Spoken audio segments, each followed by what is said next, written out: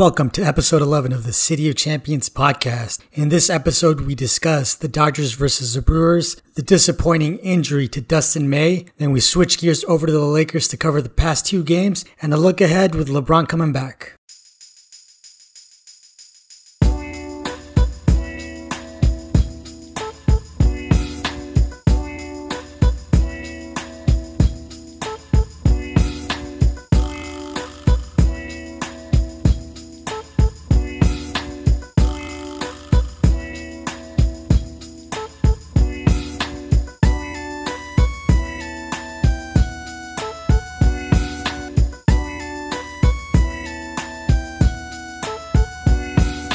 Welcome, City of Champions fans, to episode 11 of the City of Champions podcast. Disappointing series against the Brewers, mainly because, we lost Dustin May. He's having Tommy John surgery. We'll talk about that. We'll talk about the pitching, the bullpen, and the hitting struggles up until Game 4. We're also going to dive into Lakerland, LeBron's return, and the two losses. And, is it time to hit the panic button? So let's dive right into the Dodgers. What are your initial thoughts on the series against the Brewers, Gene?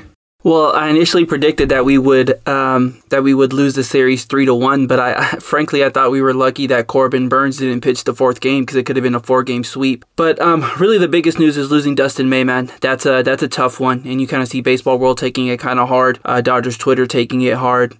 Just electric arm. You could definitely see he was rounding into form this year, developing more into a full pitcher. Had the slider working this year along with the sinker and the fastball. So he was coming along, man. He was really coming along. So it's just unfortunate. He looked like he was going to be doing some special things this year. The rotation was looking deep. And now it's just our injuries, man. Our injuries are adding up. So that's definitely a bummer. But also we had that big Game 4 in this 4-game series. Pollock, Beatty with the big bats. But kind of on to the next one now with the Cubs. We'll touch more on May in just a little bit, but let's go game by game. Looking at Game 1, Trevor Bauer had a strong outing as always. We could have definitely taken that game. We didn't. What stood out to you?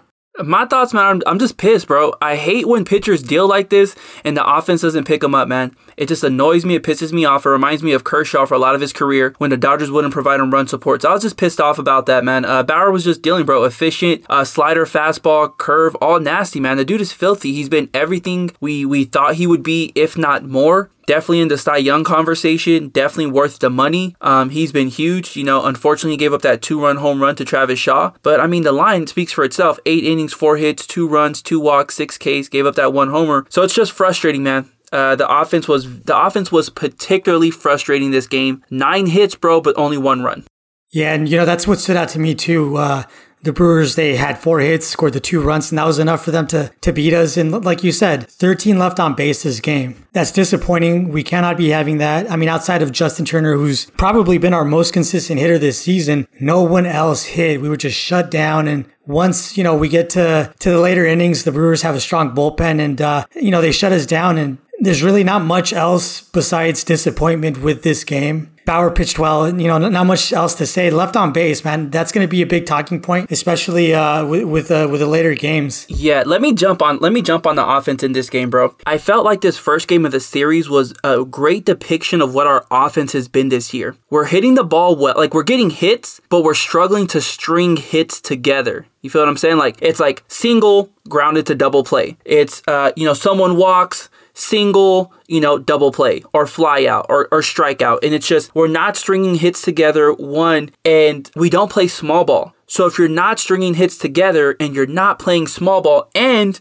our power numbers have kind of dropped off recently, how do you score runs? Yeah, that's a good point. And we all know that when you're struggling to get runs, you got to go with small ball. You got to force those runs through, right? You got to be more aggressive on the base paths. You got to be more aggressive with, bunting. And it's one of the frustrating things for me about the Moneyball era is that we've gone so far away from the fundamentals. We've gone so far away from the tactics, the, suicide squeezes. You used to see that a lot, especially with the Dodgers back in the day, but you don't see that anymore. And what's most surprising to me is guys don't know how to bunt. That's disappointing because, playing Little League, I remember that was one of the biggest points of emphasis, bunt. We take time out of the day to practice our bunting. And nowadays, you just don't see it. Guys don't know how to do it. It's all about the long ball. And I don't like it. I don't like that guys are foregoing the fundamentals to focus on exit velocity. It's true that guys that hit the ball harder do get on base more often, but when you have a shift, when there's no one playing third base, it's so easy to just bump the guy worst, over. Bro. It is the worst. That's the worst. You just have to make contact with it, Bro, hit it exactly 5-6 feet out, and they don't do it. And that's one of the most frustrating things for me, for sure. Oh, I agree 100%, man. And I was just diving into Dodger offensive data and stats during this series because I was just so curious, man. Like, our offense, we rank top 10 or near top 10 in every major category.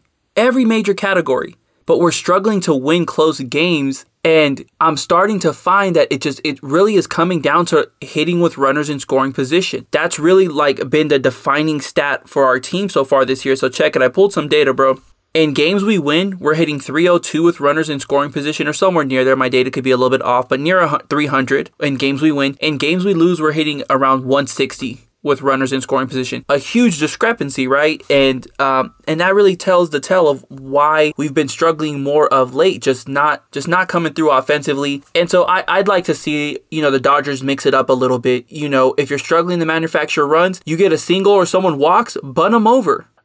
Get the guy on second, or, let guys start stealing some bases. Let guys be aggressive on the base paths. But yeah, bro, game one, offense was definitely very frustrating, bro. Yeah, man, which takes us into game two and even more frustrating, right? Because we managed 2 hits.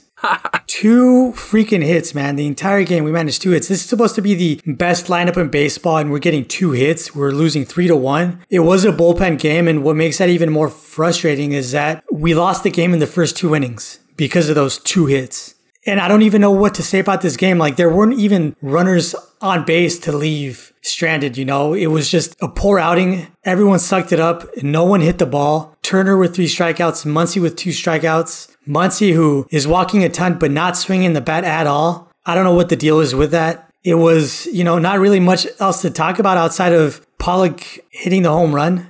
Hey, that's your boy, dog. That's your boy, AJ Pollock. That's my boy. And I've been wrong this season about him, man, especially this past series because he's getting hot, and it's good to see, right? Because he's sort of been a guy that's not played well early on in the season, and he's starting to hit the ball, and he's starting to hit it hard. And we need that, especially when we're struggling. But more about this game, right? It was a bullpen game. For the most part, they got the job done. But again, it doesn't matter if they allowed 1, 2, 3 runs because the offense was off. And what'd you think about that? But let's show some love to the bullpen, bro, for a second, right? Number one, you and I are both not fan of bullpen games. We kind of think they're stupid. They don't make sense. And I just feel like we've been doing it more of late in the more recent seasons. I don't understand them, but whatever. It's a bullpen game. Fuck it. It is a bullpen game, and it is what it is. But if I told you in a bullpen game where the bullpen's going to pitch the entire game and Gratterall wasn't going to pitch, Knable wasn't going to pitch, Price wasn't going to pitch, Gonsolin wasn't going to pitch, Joe Kelly wasn't going to pitch, and the stat line was 8 innings, 6 hits, 3 earned runs, you would take that. Oh, 100%. 100%. Right? So shout out to the bullpen for holding it down, dog. They did a really good job. Just the offense didn't show up. And that, again, offense is just mad frustrating. I will say one positive about the offense, bro. They got 2 hits, and that's more than 1 and 0. That's a positive. It seems like this series just got more and more frustrating as the games went on, because that takes us into game 3 on Saturday. A 6-5 loss. The most frustrating game I've seen in a while from the Dodgers. 23 runners left on base. 23 runners. We lost this game in extra innings. And of course, you know what happened in the extra innings with the lazy defense by Mr. $350 million Corey Seager. Bro, the defense of the Dodgers in the extra innings in general, bro. You had that throw by AJ Pollock on that shallow fly to left field. Then Pollock throws the ball way up the first base line. What in the hell? That was crazy. I mean, granted, Vesia, it was his debut. He came in extra innings. He has runners on. He didn't pitch well at all. But I thought that fly ball should have been an out. Pollock with the horrible throw. Then that grounder that gets through on Corey Seager, man, that was frustrating. Yeah, man. And arm issues, right? Left field. We've seen poor throws from Raley. I think it was a few games ago where he triple hopped it to home plate. And now Pollock, where he just, I don't know what he was aiming at. I wish we had Derek Jeter, right? So he could have done the flip. That would have been the perfect, use case for it, because that was the exact same throw. Except, we don't have a Derek Jeter and we don't have someone to flip it to home base. And it was just a terrible throw. And lazy defense by Corey Seager, who As a shortstop, you should have that. You should at least not. I mean, he kicked it onto like his face and then on through to the outfield. It was bad all around. It was a frustrating game, man. 23 left on base. The fact that we only lost the game by 1. The fact that we took the lead in extra innings twice. Yeah, that was the most frustrating part. To me, the most frustrating part, bro, is that Smith gets that 2-run triple down the line. So you're feeling good. And so Vesia comes to close it out. Vesia wasn't throwing the ball well in his first inning out there, so I thought Robert should have pulled him. He had Mitch White ready to go, and I thought Mitch White looked really good in this series. Obviously, he blows this one, but I thought he looked really good in the previous game. He has a really good pitch mix, man. He used to be a former top prospect, had some injury concerns, but I like Mitch White out the pen. I thought Robert should have started the inning with him instead of waiting for, because Vesia loaded the bases. He walked them loaded, and so then White comes in and he has the bases loaded. And he gets a sac fly,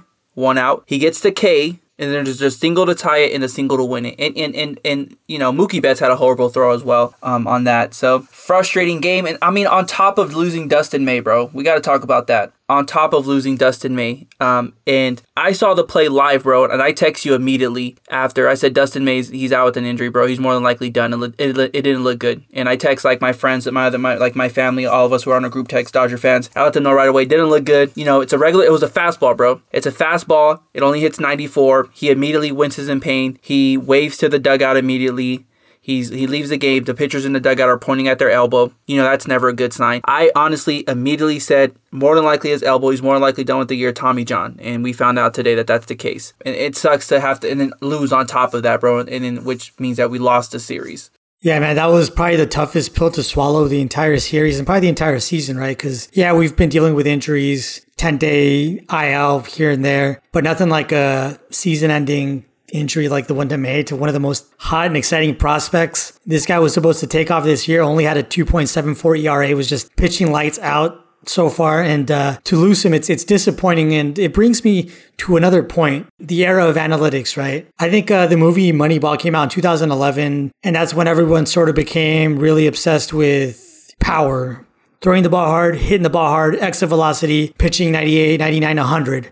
And like I said earlier, it's almost like players have started abandoning the fundamentals and they started adopting power. It's all about who can pitch the hardest, who can hit the hardest. And as a result, we've seen a huge increase in Tommy John surgeries since 2011. We've seen spikes. And the reason why that's frustrating is because I'm all about the fundamentals. I'm a person who wholeheartedly believes in doing the things right, bunting, location, and we've gone away from that. If you think of a guy like Greg Maddux, who wasn't the most powerful pitcher, he was not a power pitcher by any means, but his pitches were not only accurate, they had a lot of movement. And nowadays, it's almost like that's non-existent. And as a result, we see these injuries start to creep up, right? The harder you throw, the more likely it is that you're going to get injured, because these guys are just putting so much stress on their elbows, putting so much stress on their shoulders that, things just pop.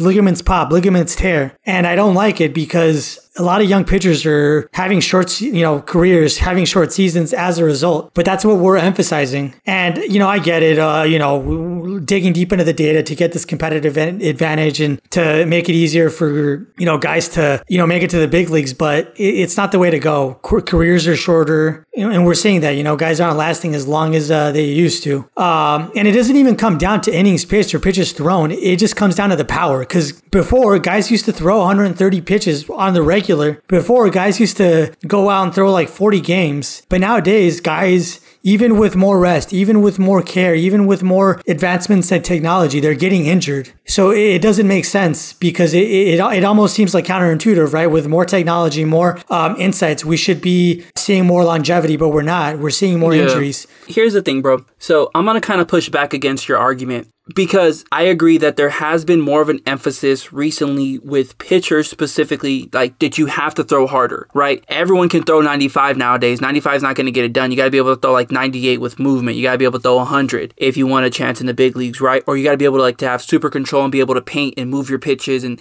hit your spots all the time and have like amazing secondary pitches, so on and so forth. But I will say this, man. yes, analytics maybe are encouraging people to throw harder or whatever, but I will also say that with the advance of technology and analytics and so on and so forth, that pitchers, I think, study their mechanics way more than they've ever studied them. Study the movement of their body, their biomechanics, replicating their delivery over and over again. I don't know why there's an increase in Tommy John, and why it seems like there's more pitchers nowadays that are blowing out their elbows and their shoulders and whatnot. But I don't know that it's because pitchers are throwing harder, man. I don't know if that's necessarily the cause of it. If that's the true correlation, I feel like there's other variables you have to take into account, because I know, just from watching, baseball a little bit and knowing a little bit here and there, I do know that pitchers are also studying their mechanics, and they're going to places like Driveline in the off season, where like Alex Wood went and Kenley Jansen went, and I believe Kershaw worked with them also. And you have people like Trevor Bauer who are constantly studying their mechanics and the movement of their body and their delivery to kind of perfect it and improve it to get that leverage to be able to throw harder. So it's not just I want to throw harder with horrible mechanics. It's like I want to perfect my mechanics, improve them, smooth them out so I can throw harder. Look at the names that you just listed. Kershaw, Jansen. These are guys that haven't gone down with significant arm injuries. These are guys that aren't relying solely on their power. These are guys that are proving that it's more than just about throwing the ball hard. It's about mechanics. So what about Aroldis Chapman, man? Pitching Ninja just posted something about Aroldis Chapman and how he hits like 102 on the regular and has been doing it like his entire career. And they're highlighting his mechanics in the post. So all I'm saying is that I don't know what is causing the increase in Tommy John, but I do know that what I am seeing is more recently that pitchers are studying their mechanics, I feel, more than ever, because you have all that data, you have all that technology where you can see your delivery repeated, and they can give you images of how your body is moving and what is off and is everything firing off when it's supposed to fire off, so on and so forth. And you hear pitchers talk about things like that, like my delivery's not in sync, this is firing off before that, so on and so forth. And so, I mean, I don't know, bro. I don't know what the answer is. I just feel that I don't know if it's just that pitchers are throwing harder now. Okay, so you have a guy like Kershaw who's sort of obsessive about his pitching, right? He's a guy that really focuses on improving every aspect of his game. So he takes it seriously. He wants to improve his mechanics because he, again, can't rely solely on power, on pitching fast. But then you've got young guys, right, that are coming up through the ranks, single, double, triple A, and even through to the majors. And these guys are probably less likely to focus on their mechanics and on pitching the ball correctly and on, maybe using their hips the right way or pushing off of the mound to increase their velocity. And these guys are the guys that are, getting injured. These guys are the guys that are not doing well because there is such emphasis on velocity. It's sort of like they're pressured, right? If I don't throw 98, if I don't throw 99, then I'm not going to make it to the big leagues. So they prioritize speed more than anything. They prioritize it over the mechanics because that's how they're going to make it into the big leagues. And once they do make it into the big leagues, it's sort of too late to make that adjustment because, their arms, their elbows have taken so much, such a huge beating that it just snaps. So the technology, it can be beneficial to guys that use it the correct way. But again, analytics also pressure guys into throwing fast because that's what's going to stand out the most, right? That's what's going to stand out the most to scouts, to managers in the big leagues. It's how hard they can throw. They don't care about the delivery or the mechanics at that point, so early on in their careers. So you have guys that are just trying to throw their guts out, not paying attention to their delivery, to making sure that they're doing it the right way. As a result, you've got blown out elbows. So yeah, technology is good if you use it right, but the emphasis on speed is also bad because it puts pressure on guys to throw hard, which again leads to more injuries. So let's move on to game 4, man. This was sort of like the outlier of the season, right? It just, everything came together, the pitching, the hitting, 16-4, man. What are your thoughts on that game, on that hitting derby? Yeah, 2 grand slams in a game, bro. Like that doesn't happen very often. And they come from players in the bottom part of the order where we've been struggling to produce. And it comes from AJ Pollock, the homie, your boy, AJ Pollock, who is finally starting to heat up, as you mentioned. So that's a good look. But then it comes from the homie, Matt Beatty, dog. Give my boy reps. I don't understand why he's not in the lineup every day. And not if not in the lineup every day, I don't understand why he's not the first guy off the bench, out of the dugout, when someone needs a day's rest, bro. because we've seen Edwin Rios is completely lost at the plate. So the homie Matt Beatty, bro. And it's not just a grand slam, bro. It's grand slam, then it's single, and it's single, and it's single. And so it's just, he puts together good at-bats, bro. And then Pollock goes off, bro. He hits the grand slam. He hits another home run. He hits a double. And his double was off the wall, bro. So it was crazy. The offense definitely blew up, and I don't want to overshadow a huge performance, bro, from Chris Taylor, 3 for 3 with 5 runs, right? The importance of getting on ahead of those guys that are hot, making sure you're getting on base. So shout out to Chris Taylor for having good at-bats and getting on base, whether, in any way possible, whether it's walks or singles and whatnot. But tell me what you saw from our boy, Julio Urias, bro. He was efficient. He was dealing, didn't allow many hits, no walks. 10 strikeouts. Efficient. That's the word that comes to mind, right? Slurve was nasty. Slurve was nasty. And he gave us what we needed, coming off of essentially two bullpen games in a row. We needed a strong outing, and we got a strong outing. And not only strong, but efficient, only 90 pitches. So hats off to Urias. He's 4-0. He's, again, like I said early in the season, this is a guy that we should be looking at for, maybe not this year because DeGrom's pitching lights out, but in the years to come as a potential Cy Young Award winner. So watching his start was a little bit bittersweet, bro. And it was a little bittersweet because, sweet in the sense that, damn, he looks good. That slurve, bro. His development of that slurve, he threw one to, man, I can't remember who it was. And that pitch started literally it looked like it was going to hit the dude. The dude was a left-hander. So on the left hand, it starts in the left-hander's batter's box and just cuts completely over the plate. Just a beautiful pitch, man. And he finally has complete control over it, of this slurve. And it's bittersweet, bro, because he is showing the development that Dustin May was also showing. And it's we had these two young horses, bro, 4 and 5 in the back end of our rotation, who were just exactly what you want to see of your young pitchers, man, adding that next pitch that takes them to the next level. And so, I'm excited to see what Julio Urias is going to do the rest of the season, man. He pitched amazing, but the day after losing Dustin May, to that arm injury, now Tommy John, it was bittersweet, bro. It's just man, looking at Urias just pitch so well, and you just knew that's what Dustin May was going to be doing all season also, man. They both just have developed so well as young pitchers this season, so I was excited to see what Dustin May was going to do, but excited to see what Julio was going to do the rest of the season, bro. But yeah, man, go ahead, brother. No, I just, I want to go back to Beatty because, again, he was 6 for 12 this series, he had that grand slam, 7 RBIs, 3 runs. He was not in the starting lineup today against the Cubs. Yeah, granted, it was canceled. It was rained out. Yeah, but that's one of the most frustrating things for me about Dave Roberts. And I touched on it a couple episodes ago with Puig, the time he hit 6 home runs in 2-3 games and then got benched. It's frustrating because this guy's got a hot bat. He should have been in the lineup today. He should be in the lineup almost every day, to be honest. I don't get it. I don't know what Dave Roberts is trying to do, what game he's trying to play. We're struggling. You got to ride the hot bats. And my respects for Beatty. He's shown that he can do it. He needs and he deserves more playing time. 100% right, bro. You hit that right on the head, man. And then part of it is I think they're trying to give Gavin Lux, they're still trying to give him some runway to see if he can get going after coming back from the IL. He's been struggling. I mean, this last game he did okay. This last game against the Brewers. So I think they just want to give them more reps to see what they got. But I mean, I feel like when their offense is struggling, bro, you don't have time to give people runway. You know what I mean? You don't have time. If Lux is not your best second baseman right now, who's your best second baseman right now? It's probably Max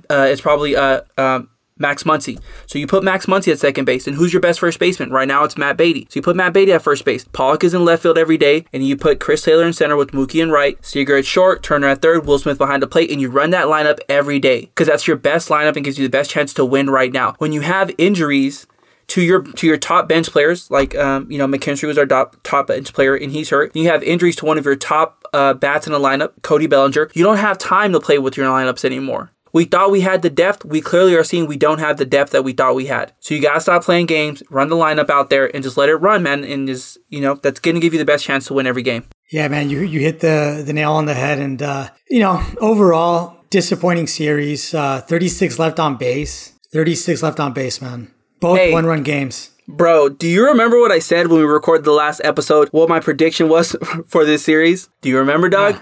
I don't. I said we were going to lose 3-1, and I said the Giants were going to take over first place, bro, and the Giants are currently in first place right now. And you're like, no, they're not. Giants suck. Hey, just saying, man. You were right and you were wrong because the Giants still do suck, even though they're in first place. They're hot. They will, bro. The Giants will always suck, man. I'm just saying. My prediction was right. Their luck's gonna run out, so I'm not too worried about them. And man, it's crazy. You just didn't expect the season to go this way. The Dodgers sucking it up, the Padres behind us, and the Giants ahead of us, which it hurts. It hurts. And what can we do? We've got to just keep battling through. At least the injuries are happening early on in the season and not later on, closer to the playoffs.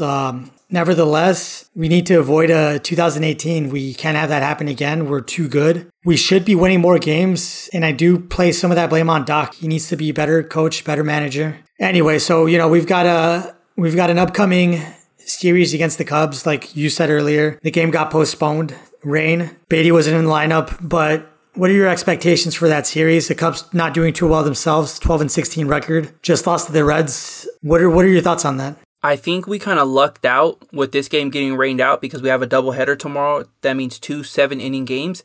And how clutch would it be if Kershaw and Bauer can pitch complete games for both of them, right? That'd be nice. I think that's very feasible. I think the offense is running hot a little bit after that explosion against the Brewers in the 4th game. So I'm going to go with sweep. I think we sweep the Cubs. You think we sweep the Cubs at home? I think we sweep the Cubs at home. I'm calling it right now. We're going to win all 3. The offense is going to get going. The homie A.J. Pollock is going to come for you, dog. He's going to have a good series. The homie Matt Beatty is going to come through. And I think our pitching is perfectly lined up. We're going Kershaw, Bauer, Buehler.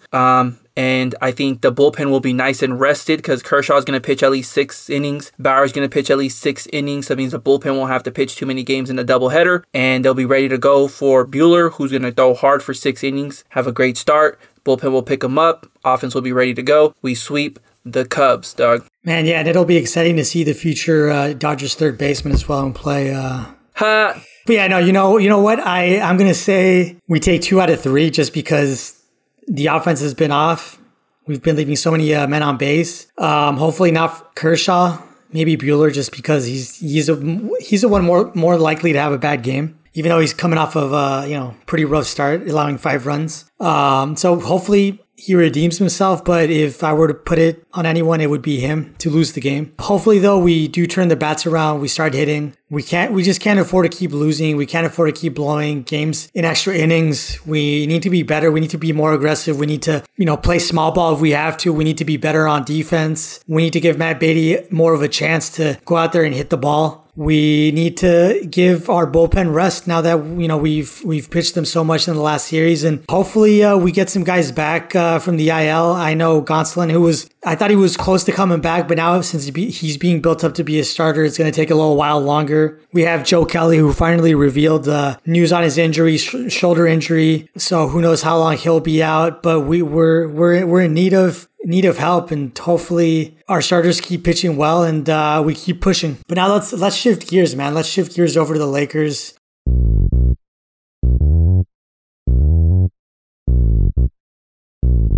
What's going on, City of Champion podcast listeners? It is now time to talk about your Los Angeles Lakers, who have, quite frankly, been playing trash recently. Really struggling. We did get the return of the King, LeBron James. But, even with him returning, we lost our recent 2 games. 1-L against the Kings, where we lost 110-106. And we also dropped a game that was a lot closer, looks a lot closer in the box score than it actually was. A tough game, tough loss last night to the Raptors, lost 121-114. Edgar, just hit me with let's just start off with your initial thoughts about the Kings game and what you saw from LeBron James. What I saw from LeBron, he was limited. You could tell he's coming back from an injury. I don't think he's dunked yet, right? The entire, these past 2 games at least. I don't think I've seen him back. Yeah.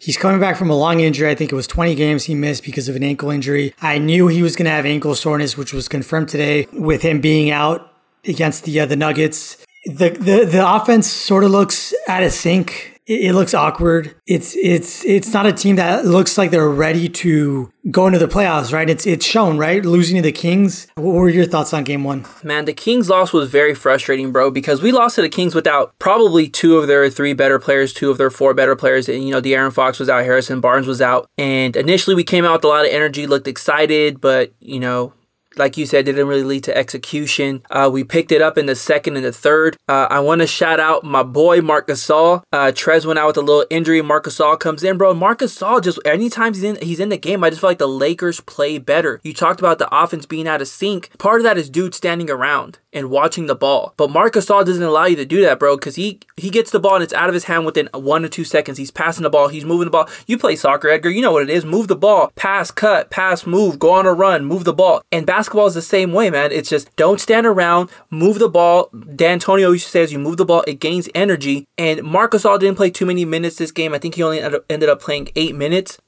But in his first run out there, man, the Lakers really started to push the pace. The offense looked better. We went on a little bit of a run, and we end up, closing out the half with a 1-point lead. Third quarter, we're looking good. We push it up to 10. Then the fourth quarter comes, and the offense just collapses. We only scored 18 points in the fourth quarter. And one of the things I noticed is that Vogel went with the big lineup. And by big lineup, I mean Drummond, AD. So he had his traditional 2 bigs in there. And the Kings countered with a small lineup of like 4 guards, 4 wings, and 1 big man. And that gave the Lakers fits. The Kings were just way faster to the ball, able to cover a lot of ground defensively. They went into a zone that really threw the Lakers off. Then we went on our, stereotypical scoring drought for about 4 minutes. Turnovers. The pick and roll coverage was really bad all game. And I've noticed that our defense is often just caught out of position, man. Poor pick and roll coverage, poor help side, late help side, dudes are scrambling. And, that's really what led to the loss, man, is that just poor fourth quarter. And as you mentioned, the offense looked out of sync. We didn't shoot the ball well either, man. Only shot 25% from 3. Ended up with 21 turnovers. I thought Braun, like you said, looked a little bit rusty in some areas and looked good in others, but just overall not still there yet. Our 2 guards, Schroeder and KCP, really struggled this game, only shot 6 for 21. They were a combined minus 30 from 2 of our starting guards. That's a little scary. But the homie Gasol, bro, 8 minutes plus 12. And 8 minutes plus 12, man, definitely he changed the momentum of the game right there in the second quarter. But kind of like you said, here are some of my closing thoughts on this. You mentioned like the offense is out of sync. And this is going to be one of the reasons why I'm concerned about the Lakers, and we'll talk about this a little bit later, but I am concerned about the Lakers, and it's for this reason. Everyone's role changes again. Everyone's role is changing again. So think about AD goes down, everyone's role changes, right? Braun goes down, everyone's role changes. Drummond joins the team, everyone's role changes. AD comes back, everyone's roles changes. LeBron comes back, everyone's roles change again. And it's just, we haven't played a game with our full lineup, bro. We haven't played one game. And I mean one full game where all of our top players are playing. So the game against the Kings, Caruso didn't play. And in the game against the Raptors, Schroeder was out because of COVID protocol. So we have yet to have a game where all of our best players are playing together and just getting reps, man. Reps and minutes together to build that on-court chemistry. And we're running out of time, man. Because Braun has to learn how to play with Drummond. Drummond still has to learn how to play with AD. Schroeder has to figure out how to play with AD and LeBron back and Drummond in the mix. Like, what does his role look like now? Vogel still needs to find the best lineups, and the time is running out, man. The time is running out. So we lost against the Kings, and you and I both predicted that we would split these, right? We both said we'd go 1-1. Or maybe I said 2-0. I think I said 1-1. And then we play the Raptors, man, and Schroeder's out for safety protocol, COVID protocol. He'll more than likely miss the rest of the regular season because it's 10 to 14 days and the season ends on the 16th. And the Raptors, again, man, we're playing a team that's missing key players. Van Vliet didn't play. OG Anunoby didn't play.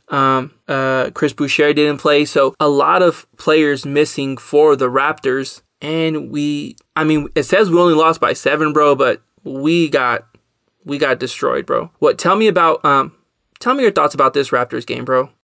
They wanted it more, man. I feel like the Raptors are fighters, man, especially Siakam. They want to win. And you saw that when they went on their title run. You see that in the rebounds, right? We've got the bigger guys, and they just outworked us. They out-rebounded us. And, some of it does come down to health, but others, it comes down to effort. And it might not be that we're not making enough of an effort. We're just not able to make that effort because we're coming off of injuries. We're learning to play together, that kind of thing. So guys might get in the way and whatnot, or they might not know how to give each other space, might hesitate to see who goes up for the rebound, that kind of thing. So like you said, it's a team that hasn't played together. It's a team that, we haven't put one game together with all the stars. And that kind of thing takes time. Guys have to learn how to play alongside each other. They've got to build that chemistry. And it's worrying because, again, we're right around the corner with the playoffs. And it's cause for concern. At the same time, you're talking about a Toronto Raptors team that's well coached, that's been playing for a long time together as a cohesive group.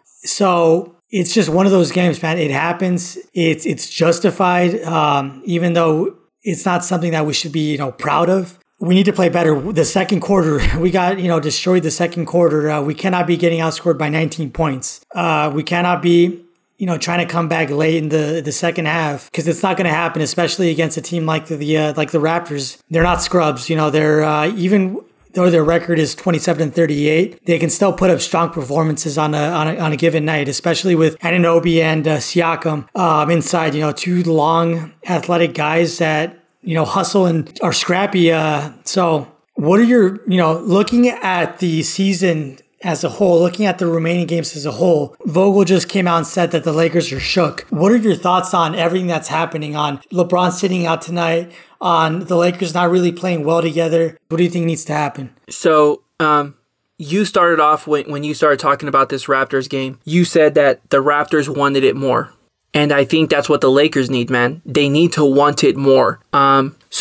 It's kind of like, I feel like Laker fans are finding confidence in this whole idea of, last year in the bubble we struggled and then we rattled off all these wins in the playoffs and won the championship. But people often forget that we went into the bubble with the best record in basketball, I believe like the second best record in basketball, that we had great on-court chemistry, and that we had some good veteran leaders on the team. Veteran, battle-tested, proven players. Playoff-tested, right? Rondo, Danny Green, McGee, Dwight Howard. Avery Bradley wasn't in the bubble, but you had Avery Bradley at one point. So you had just all these good veterans, man.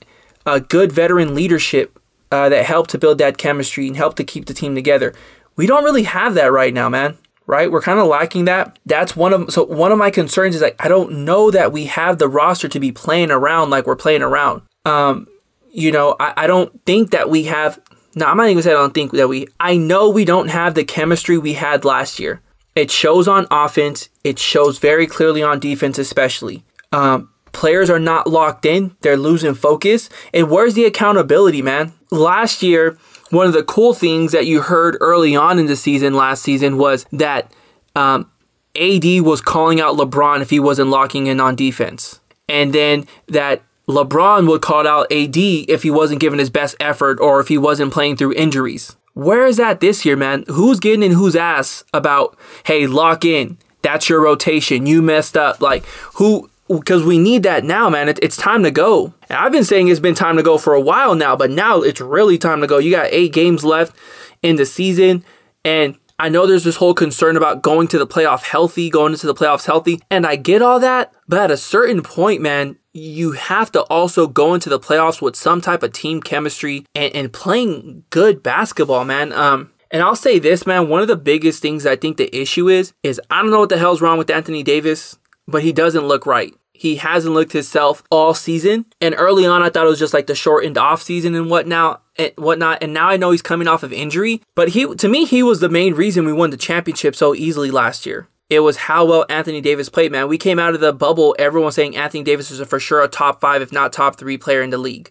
That's how everyone felt, right after the bubble. But AD has not looked anything like that. So he needs to regain his form. He needs to regain his shape. He needs to start hooping again. So for me, man, the only answer to all of this is we need to start holding players accountable to playing championship basketball, to putting forth effort, to locking in, to being focused. I want to see AD get in somebody's ass. I want to see LeBron get in somebody's ass about playing the game the right way, playing hard, competing. Because we didn't compete against the Raptors, man. When Siakam and Lowry give you damn near 80 points. And they look like the better 1-2 combo.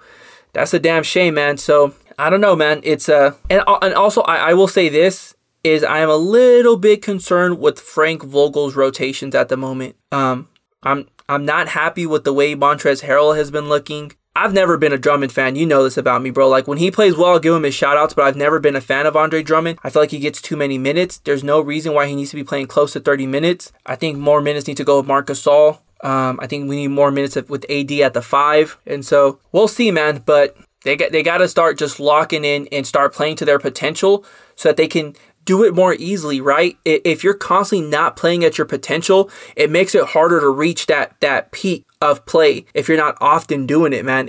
And I think they're thinking they can just turn it on in the playoffs, but I don't feel confident about that right now. Let me ask you this question, bro. I was thinking about this earlier today.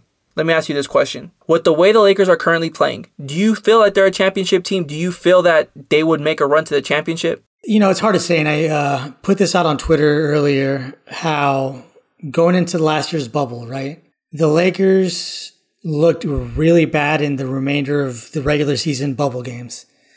They went into the playoffs with everyone doubting them.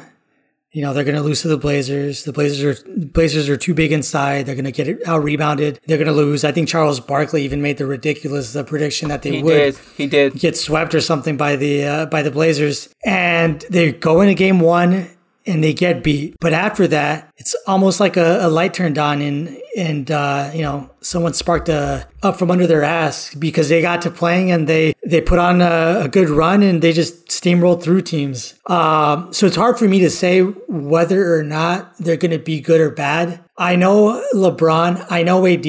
I think for them, it's about let's just get in, let's get healthy, and then we'll, you know, put pedal to the metal and go off. So they're not looking like a championship team right now, but that's not to say that they're not going to look like a championship team. I still believe in them. I still believe in LeBron. I still believe in AD's talent. I think they're guys that can turn it on because they're that good. In the back of my mind, I feel like they're doing it on purpose. I feel like it's almost like a Trojan horse. Let's look bad to throw teams off so that when we play them in the playoffs, they underestimate us and we could take it to them. And I would not be surprised. So here's my follow-up question to this, man, because I knew you were going to say some shit like this. So here's my follow-up question to this. And to every Laker fan who feels the way you feel. Last season, I would agree with you and say that, yeah, they'll turn it up in the playoffs because we saw them play amazing regular season basketball all season long. So I was confident in that. And even last year, honestly, I wasn't confident. I thought they looked shitty in the bubble, and I thought they were going to struggle. I predicted them to lose to the Blazers, who were playing like out of their mind. But you know me, I'm a pessimist when it comes to the Lakers. But I'm going to ask you this follow-up question, bro. You tell me what you have seen in the Lakers this year. What have you seen in the Lakers this year that gives you confidence that they can turn it on in the playoffs and win a championship? What have you seen? It's not so much what I've seen. It's more of like, we've got guys like, you know, LeBron, AD, right? We know what they can do. Superstars, they can drop. But AD but AD hasn't played at superstar level. So this is why I don't understand why Laker fans have so much confidence. You can't tell me that AD has played at superstar level, man. AD's probably had maybe five really good games this season. Maybe 5. They're guys that they can turn it on, right? They're superstars. They've got that natural skill, athleticism. They can get it done, right? I'm not worried about those guys. Usually the worry, the panic starts with the role players, right? We've got guys like Caruso. We've got guys like Harrell who they battle, they play hard. You've got guys like Gasol who's sort of got a chip on his shoulder because of the way he's been done ever since the Drummond acquisition. You have a guy like KCP who played really bad up until the playoffs last year and he turned it on. He was clutch in some of our games, especially in the finals against the Heat where he had some standout performances. So I think they can turn it on. I think we've got Horton Tucker, who's played a lot better this season. Didn't even get to see him last season, except for last playoffs, except for, you know, that one appearance he made. You have a guy like Kuzma, who we know he can play. We know he can turn it on. If there's one guy that really concerns me it's Schroeder, right? Because this is a guy that's always seemed like he doesn't know if he wants to be a star or he wants to be a role player. He kind of has a hard time fitting into his role when there's other bigger superstars around him. Like, he doesn't feel comfortable. He feels like he's less of a player when he's got LeBron and AD on the court. And you kind of saw it against the Kings. He had such a terrible performance compared to, you know, the games he had been, or the performances that you've been putting up in prior games. We have a guy like Ben McLemore who's been really, you know, playing really well, especially from 3. So I think we have the right pieces. I just don't think that we've really been wanting it. We've sort of got that hangover. We've got that like confidence that we can just turn it on. It worries me and it doesn't worry me. It doesn't worry me in the sense that I know these guys have the potential to play well. It worries me in the sense that it doesn't seem like they want it all that much. So it really comes down to how are they going to play in the playoffs? And like we saw last year, they turned it on. They had the capability, the capacity to turn it on. So are they going to do it this year? That's the big question mark. It's more of question marks more than anything. Yeah, well, I mean, I don't know, man. We'll see. I will say this, 8 games left in the season. I do not feel too confident in the Lakers right now. I personally, if they keep playing the way they're playing, I don't see them getting out of the second round, to be honest with you. Because you're facing in the second round, the way they're going, man, they might face the Suns or the Jazz or the Clippers or the Nuggets in the first round, and all 4 of those teams are playing pretty well. And I don't know, man. I'm concerned about playing a team like the Jazz, who play great team basketball, when you don't have good team defensive chemistry and you're not really connected defensively. But that can change, man. In the next 8 games, they can show me like, yo, we're on now. We're ready. We're focused. We're ready to go hard. We're ready to compete. Because they've shown that, man. They've had quarters where they lock in. You're like, yep, there it is. Let's go. But it's not consistent. So that's what I'm looking for. I'm looking for that consistency, and that's what I'll be looking for these next couple games. Real quick, hit me with your thoughts on this, bro. LeBron James says that whoever's idea it was to have this play-in tournament, it was stupid and they should be fired. Your thoughts on that? 100% agree with LeBron, man. I 100% agree. I think these sort of tactics, these sort of things are just to make money. The fans don't want them. The fans haven't showed that they want it. The players don't want it. Players are coming off of a shortened off season, playing a ridiculous schedule. On top of that, you're making them have to go through a play-in to get into the playoffs. I think it's stupid. I think the NBA is putting their pockets ahead of the players' health. They're putting their pockets ahead of what the fans want to see with a stupid All-Star game, with stupid play-in. I know they're trying to make it more entertaining, just like baseball's home run derby, which, admittedly is more exciting to watch. But in the NBA, it just doesn't work. So it doesn't work, and I don't agree with it. Here are my thoughts on the play-in, man. My thoughts are LeBron James thinks it's stupid because he probably thinks now that he might have to play in the play-in tournament. So he's like, this shit is stupid. I'm not trying to play an extra game to get into the playoffs. I already played 72 games, so I got to play an extra one. So I get him, and I get anyone who feels that way. But I'll say for, seeds 9 and 10, they probably really enjoy it because they think they have a chance to, get on in there. And the owners of these 9 and 10 teams, so that would be like the Wizards and the Wizards in the East. I think it's the Wizards and the Pacers. And then in the West, it's I believe it's the Warriors and the Spurs who are 9 and 10. So I guarantee you that those teams, those players, those owners, those fan bases are hella down for the play-in tournament because they want a chance to squeeze by and get into the tournament, man. Like, how exciting would it be? Bro, if Steph Curry just goes off against the Spurs, bounces them, goes off against whoever loses that 7-8 game, and claws the Warriors into the 8th seed, bro. You telling me you don't want to see Curry in the playoffs shoot 23s? I look at it this way, right? Blazers right now in the play-in spot, and then you've got the Spurs, right, who are 4.5 games back. So is it fair to the Blazers that they've played better, more consistent in the regular season, and now they face the possibility of getting knocked out by a team that's under 500? So now let's say, it's pretty close, right? 4.5 games or 4 games isn't that big of a difference. But let's say next year, if they decide to keep this format, you've got the 10th seed who's 15 games under 500. And then you've got a 7th seed who's maybe, 5-10 games over 500. And then they get bounced. Is it fair for them that a team with such a bad record had a chance to, knock them out? I hear you, bro. I hear you in that argument that it sucks for teams that have competed for the full season, 72 games this season. They've competed for the full season. They've qualified, essentially. They're a good margin ahead of the next team. The next team's in like that 9 or 10 seed. They have a good margin ahead of them. So I get that argument, bro. And I understand why they did it in the bubble, right? Because you didn't have a full season. So I understand why they did it in the bubble. And I understand why right now it doesn't make sense. Like why? Because it kind of devalues the regular season in a way, right? And so I get that argument. I just think it's funny that LeBron James thinks it's stupid now because the Lakers might, have a very real chance of falling to the 7th seed and having to play their way in. But I mean, I frankly don't care about the play-in, bro. I'll be honest with you though, man. Wouldn't you like to see Russell Westbrook and Bradley Beal maybe make a run? That'd be kind of exciting to get them in the playoffs. See LaMelo Ball play a play-in game. Wouldn't you like to see Curry claw his way into the playoffs? I mean, would you rather see the Grizzlies or Curry in the playoffs? I'd love to see the Wizards knock off the Celtics if we're talking all seriousness. That'd be amazing. So, I mean, I don't know, bro. I mean, I don't really care about the play-in. If the Lakers have to play the play-in game, whatever. I just look at it as a playoff tune-up. Let's go, get that win, and move on. And so, let's look at the upcoming schedule, bro. Upcoming games, what we got, current playoff seeding and everything like that. So as of today, we're currently we're in the 6th seed, even though we're tied with record-wise with Dallas. We are in the 6th seed because they own the tiebreaker. We're half a game ahead of Portland, who's in the 7th seed. They lost earlier today. They lost to the Hawks, and so we're currently playing the Nuggets. So hopefully we can get that win. And Dallas has the Heat tomorrow and the Nets on Thursday.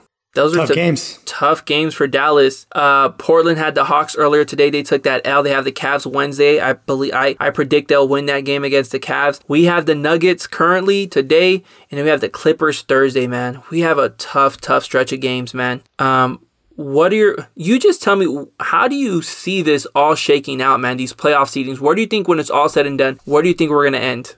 That's interesting, right? Because, Dallas going up against the Heat, and the Heat have a lot to play for because if they do fall that one spot into the 8th seed, they've got to play the Wizards, and the Wizards are hot right now. Russell Westbrook is hot right now. And they've got the Nets, so it'll be interesting for them. For us, we're going to make the playoffs, right? It's really a matter of, are we going to have to play in that play-in game? I still have full confidence in the Lakers. I believe that they will pull it off. I believe that they're going to do what's necessary. And it really just comes down to, who do we want to play in the first round? Do we want to play the Jazz? Do we want to play the Suns? Do we want to play the Nuggets? That's really the big question, right?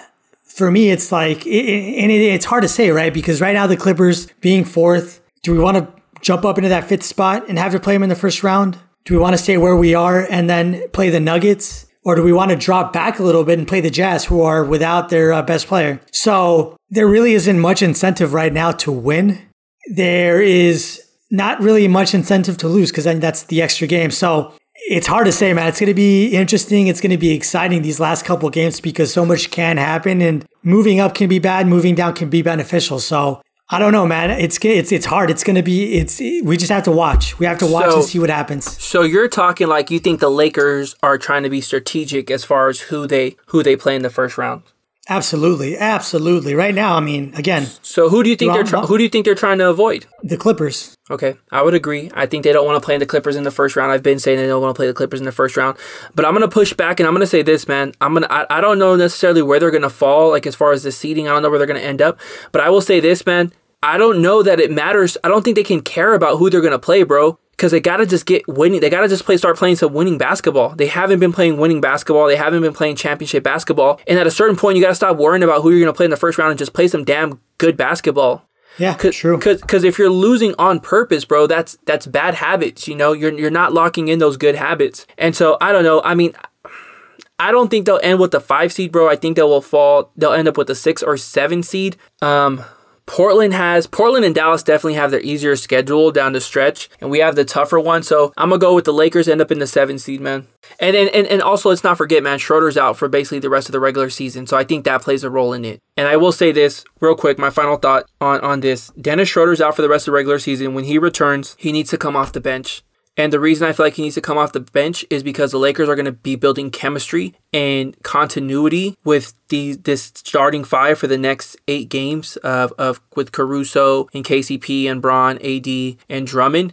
And so Schroeder needs to go to the bench and just let Caruso run with the starters and let Schroeder take the bench unit. 100% agree. All right, well, that'll wrap it up for us, man. We covered a lot this episode, and we'll kind of just see how things shake out moving forward. Thank you for hanging out with us. Thank you for rocking with us and tuning in. Make sure you give us that follow on Twitter at _ @CityOfChamps. Make sure you subscribe to the pod on Apple Podcast or on Spotify.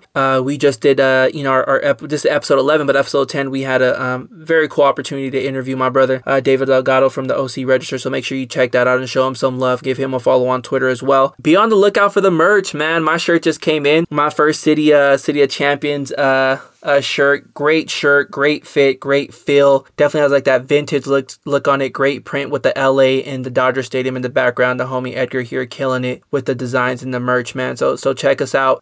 City of Chips, right, bro? That's the website? cityofchips.com. Check us out, man. cityofchips.com. That's where you can find your merch. That's where you can find links to the podcast as well. And, give us a review on Apple Pod. Give us that 5-star review and, recommend us to your family, to your friends, to your sports fans, your Laker fans, your Dodger fans out there. All right. Thanks for hanging with us, y'all. Peace.